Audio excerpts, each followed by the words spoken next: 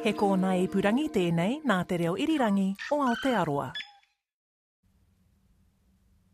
The public service, including the police and security agencies, has failed dramatically in not protecting the Muslim community and the country from the Christchurch terrorist attack.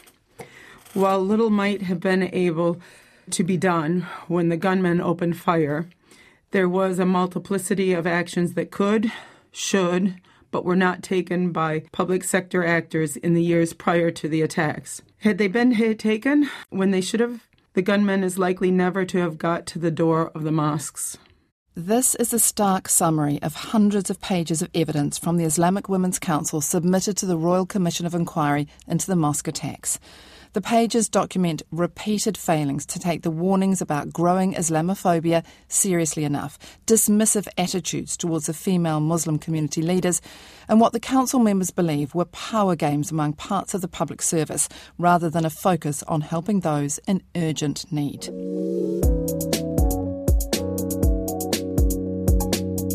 Kia ora, I'm Philippa Tolley and welcome to Insight. This program explores the Islamic Women's Council submission to the Commission.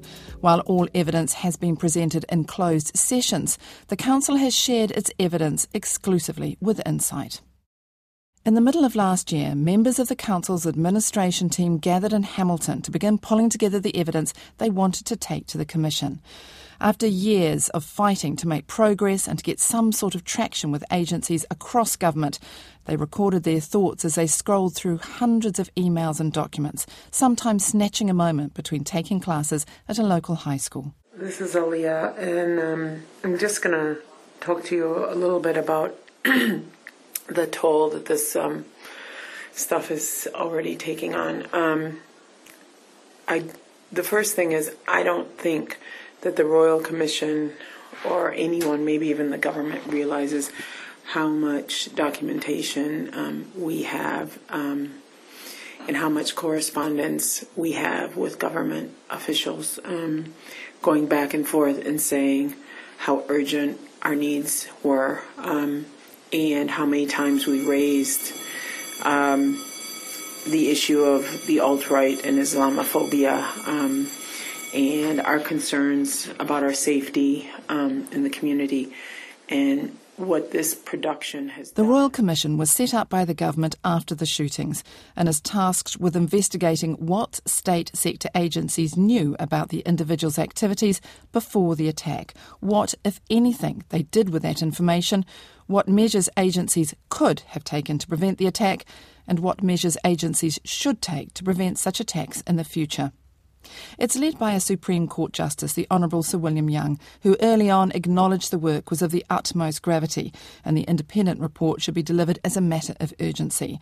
In an early media release, he said, New Zealanders, including Muslim communities, rightly expect assurances state sector agencies are doing all they should to ensure the public safety and protection.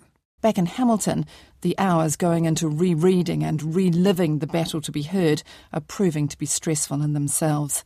The women spearheading the effort, the Islamic Women's Council's Anjum Rahman and Aliyah Saizan, both work. They have families to look after and they're heavily involved in community activities in addition to the work for the Council.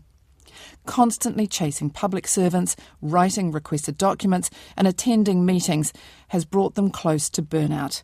As she goes through the files, Anjum Rahman reflects on how exhausted they all felt, subjected to constant demands, but offered no help. It's just upsetting and it brings back all the stress and the anxiety and it brings back the frustration plus everything that happened on 15th March and things that might have been done or prevented that weren't. It's just like you can't put it behind you. It's just bringing it all up again. And of course the events back in 2017 were deeply, deeply stressful. It was the manipulation and it was the dishonesty and the game playing and the discounting of who you are as a person, that you're not capable somehow. Or that you don't have good intentions, or that, yeah. The 2017 event they talked about as they sought through the evidence was supposed to be a moment of hope, a high-level meeting when finally they would be taken seriously. It wasn't to be. The group had been liaising with government agencies for years before 2017. The focus had been on educational difficulties, challenges in gaining employment, especially appropriate work for those with high-level qualifications, marginalisation and the increasingly negative perception of Muslims. Events overseas were having an effect on the community here, which now numbers 57,000 according to the 2018 census. The rise of ISIS and the war in Syria all resulted in an increased and suspicious gaze being brought to bear. In 2014, the then Prime Minister John Key announced new laws to deal with New Zealanders recruited by terrorists. The community here felt they were being asked to justify what was happening overseas. The media attention was intense and often negative. The Women's Council had years of experience working with youth and community. They knew they needed support to begin answering the needs among New Zealand's Muslims and turned to the government for help. The struggle began. One of those who did step in to back their cause was the Race Relations Commissioner at the time, Dame Susan Devoy. She remembers writing to the State Services Commissioner in late 2016 to set out her fears for the Muslim community. I said that for 4 years, we had been trying to address the issues for our Muslim community associated with countering violent extremism. And I went on to say that despite investment in security and intelligence, there had been no resourcing, financial or otherwise, to support this marginalised community. And so I wrote out a frustration to Peter Hughes with my concerns and a proposed framework for addressing them. She says the Islamic Women's Council were not only aware of the issues, they had solutions, but they needed assistance to make things happen. The problem was that they were always, doing this in a volunteer role as well as working full-time, frustrated, exhausted, didn't have the resources, didn't know where to go for the resources, are limited because of their Islamic faith. They can't access lotto or gaming funds and things like this. And so, it wasn't something that was insurmountable. With the weight of the Human Rights Commission behind them, the Council secured a meeting with the Department of Prime Minister and Cabinet in January 2017 and again raised how urgent the need for action was. They later found out that no minutes had been taken of what was discussed. In another ray of hope, the Council was invited to address a Heads of Government meeting just a few months later. Pretty much everyone in the bureaucracy was there, from the State Services Commission to police, education and foreign affairs and trade. The idea was for agencies to develop plans of action, for programs creating social cohesion to be worked out across the whole of government. But despite this, Dame Susan says there were no outcomes from any of the many meetings. No programs, no actions, nothing was put in place. The meetings were badly disorganised. In some ways they were petty and personal, in my opinion. The working groups changed, the leaders of the working groups changed, the onus was put back on the Muslim community to develop their own business cases, and more work was put upon them. And often in the case, I know that some of those Muslims will tell you that they were expected to teach, train, educate people that worked in those organisations, like the Office of Ethnic Communities and others, to teach them about cultural competency or understanding of the Muslim community. And that doesn't seem particularly right or fair, particularly in 2019 and the way the world is today. The Council was suggesting that $250,000 be put into communities to help address the issues they were seeing. They had a sense of how bad things were, but they didn't know how bad. They were being asked for evidence to secure government funds, but they needed the money to gather the data. Anjum Rahman finds it heartbreaking to think of the amount of time and effort put into trying to warn people about the growing problems and trying to get plans in place to improve security and cohesion. We were meeting with so many public servants, top-level people, with the State Services Commission, with the Department of Prime Minister and Cabinet, and we were putting our case in good faith. And we were engaging with them in good faith in the expectation that it would make a difference. And to hear that in one particular meeting, there isn't even any record of the meeting, and that particular department didn't even know who we had met with. and there's no record of what was discussed, let alone action taken. Almost immediately after the attacks, the Office of Ethnic Communities granted the Islamic Women's Council $15,000 for work in Canterbury and $40,000 for activities nationwide. I'm Philippa Tolley, and you're listening to an Insight programme uncovering the Islamic Women's Council's struggle to have its warnings about an urgent need for action to counter violent extremism taken seriously.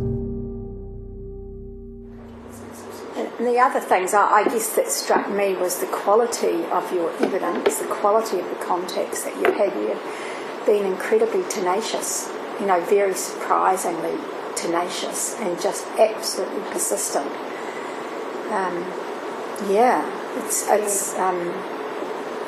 I think all that will be very helpful. That's lawyer Frances Joychild QC, who helped shape the screeds of documentation into a detailed submission. She says the government didn't help the community when it was striving to prevent anyone from their own numbers becoming radicalised or from the consequences of growing Islamophobia and alt-right activity. She says what strikes her most about the evidence that the council has gathered is the attitude and performance of the public service. What stood out for me is incredible ineptitude. People ticking boxes, going through the motions, just a waste of taxpayers' money because of their ineffectiveness. And I've been really shocked, at thinking, gosh, that's my taxpayers' money going into people. It's all words. It's all words and no action.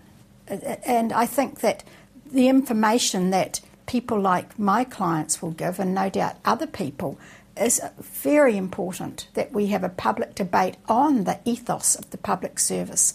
Where are we going? It's become so politicised now, and I, from my observations as someone who's liaised with the public sector for 30 years as a lawyer, I'm really shocked at the changes that have happened over that time. Originally, the pressure was on as the Royal Commission was due to report back in the first half of December last year. The task was always huge, and many, especially in the Muslim community, said it would be too rushed. As the deadline drew nearer, the final reporting date was extended until the end of April this year. With so many deaths, so many injured, and families devastated, Anjum Rahman was motivated to work on the submission by a need for justice. We've been going through all this material, and we know it wasn't even just our organisation that was speaking to them.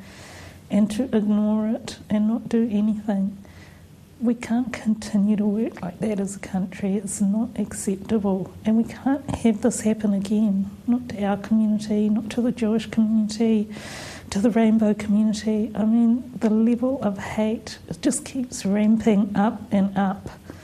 And unless we do things differently, nothing will change. And that's what this commission is about, and why it is so, so important to us, because we need to shine a light.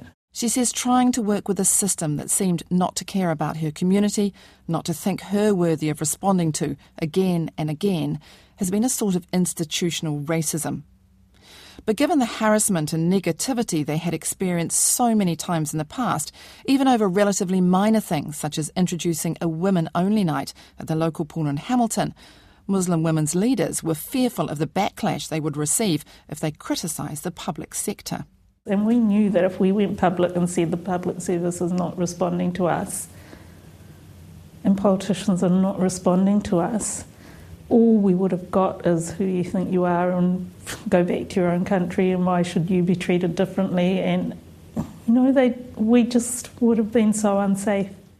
A belief in democracy and quality government were two of the compelling forces behind Aliyah Den Saizen's drive to put evidence in front of the Commission. She wants people to be held accountable for not treating them fairly. It wasn't just at the front desk level. It was all the way up to the highest person in the public service and up to our ministers that we sought and asked for help. Help with what? Help with the growing Islamophobia, help with the impact and the perception of Muslims in this country, a lot of that was being impacted globally, and we had no control over that. We have control over what happens within the borders of New Zealand, which is what we were saying to the government. You have control over and help us here, because what's happening 6,000 kilometers away is beyond our control. But what happens in here, you can help us with. And there was just this complete, or appeared to be complete dismissive nature of, or dismissed. We were dismissed. Born and raised in the United States, Aliyah Densaizen didn't wear hijab until she moved here. But as a building alarm goes off nearby, she tells me she feels in her heart that if she had been raising concerns and not wearing hijab, she would have been treated differently. And it was the fact that I was seen as a Muslim woman, and my voice, even though strongly advocating all the way up to the top of the public service, was just completely discounted. And that I had the second in charge email me and said, "Your issues are well rehearsed." And I replied to him, "They are only well rehearsed because we've had to say them so often." And that basically, these are real issues, but we have to keep repeating them because you're not addressing them. But he just completely discounted what we were saying. How does that make you feel? I'm angry. And guilty. On the day of the attacks, what was the following day that I had to face my friend who lost her son. And I didn't get heard. And this was someone that's as close to me as my sisters. And her children are important to me. And I spent part of my summer holiday with them. And I remember seeing her son the last time walking down the street in Queenstown with his daughter and his wife happily. And I felt, I feel like maybe I could have done more, but I don't know where.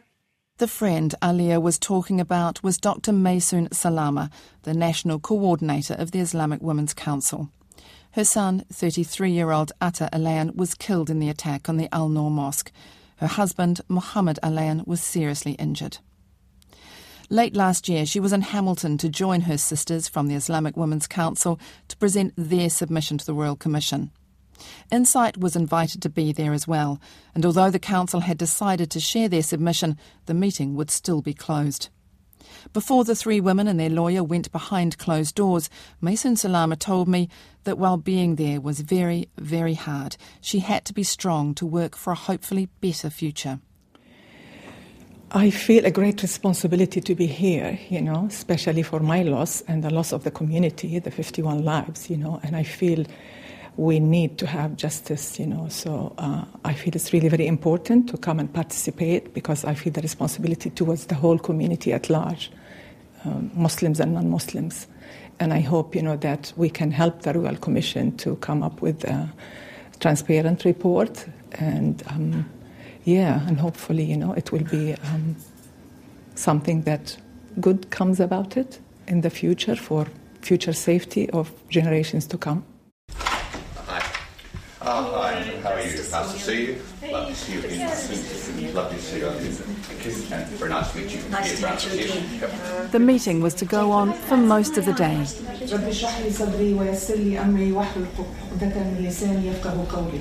Oh my Lord, expand my breast for me and make my affairs easy for me, and loosen the knot from my tongue that they may understand my words. Bismillah. After many hours, the women emerged. I think today's meeting has given us hope that people have listened. Based on their questions, they understand what we needed. And I think that that hope is positive. After a day of going through the submissions yet again, Amjad Rahman is drained, exhausted, and resigned over what will happen next. It will depend on what comes out in the report. It will depend what happens when the government picks up the report and what recommendations that they will take up and whether those get through. It's just impossible to see what may or may not happen. We just have to go through the process. And the list of recommendations put forward by the Islamic Women's Council is comprehensive. Right at the top is reform of the public service. They say government agencies ignored requests for the very sorts of programs the United Nations had identified in its 2015 plan to prevent violent extremism. Aliyah Dinsaisen says the public service needs to be accountable, to work together and to stop defending their own patch. There needs to be oversight of the public service. More than one ombudsman. There needs to be a go-to person when things appeared not to be going right. And not just a go-to person, but probably an ethics or advisory panel to oversee and make sure that it is working. There needs to be horizontal collaboration with ministries and a structure where there's not competition for resources between ministries, which is what happened in our case. There needs to be some consequences for public servants that aren't honest. And the public service those consequences need to have some bite because there were misrepresentations regularly in documents about our community to superiors. And if it goes like that, the information that finally reaches the top is not going to be accurate. The Council believes there's more work to do to ensure firearms licences are only issued to those who will be a safe pair of hands. They want applicants, or those seeking renewal, checked against hate crime records and membership of hate or supremacist groups before a licence is issued. They also recommend reviewing licences every 2 years instead of the current 10. Aliyah Dinsaisen wants the whole of government to work together to develop ways of preventing extremism, with a focus on strengthening resilience and connection in vulnerable groups. They've been focusing on the back end. The back end in the sense of when things have gone bad and they're focusing on one or two individuals. They have put huge amounts of resources into surveilling and countering violence, I guess. And our thing is, are we going to continually do this? If it was needed, which is questionable in most cases, but if it was needed, are we going to keep doing this for the rest of our lives, for decades and decades? Or are we going to invest in the front end, which is about building societies and communities so that they don't feel disenfranchised and don't feel disconnected and don't feel isolated and therefore don't go into those areas of extremism? This is not just for the Muslim community. You would find it now very openly with people who are feeling isolated related to the white supremacy movements that are out there and impacting us. Often it's a form of isolation or not feeling part of a community. The Council also recommends a system for reporting and collating hate crime and hate speech complaints, and for this to be linked to security agencies' databases. They want apologies and reparation for economic loss as a result of the attacks, not covered by the likes of ACC. And not least, they want a personal apology from the State Services Commissioner to the heads of the Islamic Women's Council, the Muslim community and the country as a whole for what they say are the failings of the security services and the public service to adequately respond to persistent requests for help and support.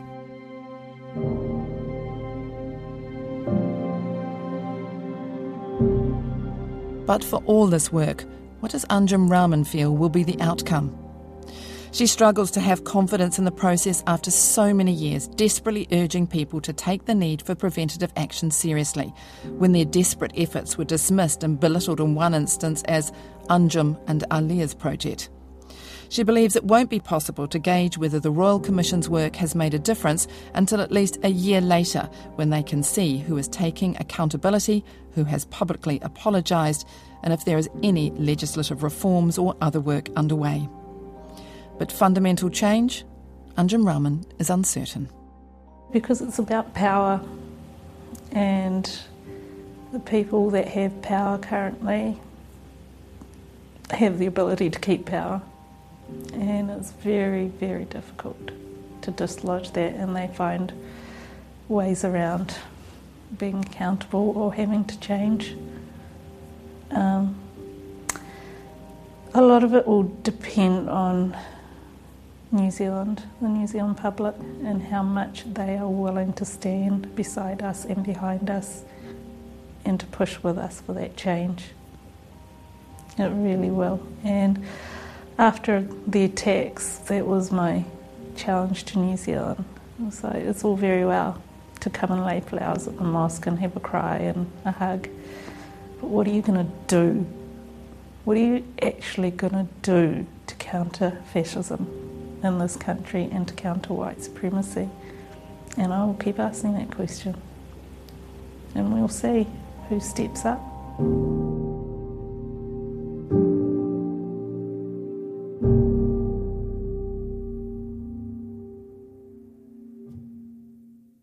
That program was written and presented by me, Philippa Tolley, based on exclusive access granted by the Islamic Women's Council to their submission to the Royal Commission on the mosque attacks. If you'd like to keep up with some great Insight listening, do subscribe on Apple Podcasts, Spotify, the Insight page on the RNZ website, or wherever you get your podcasts.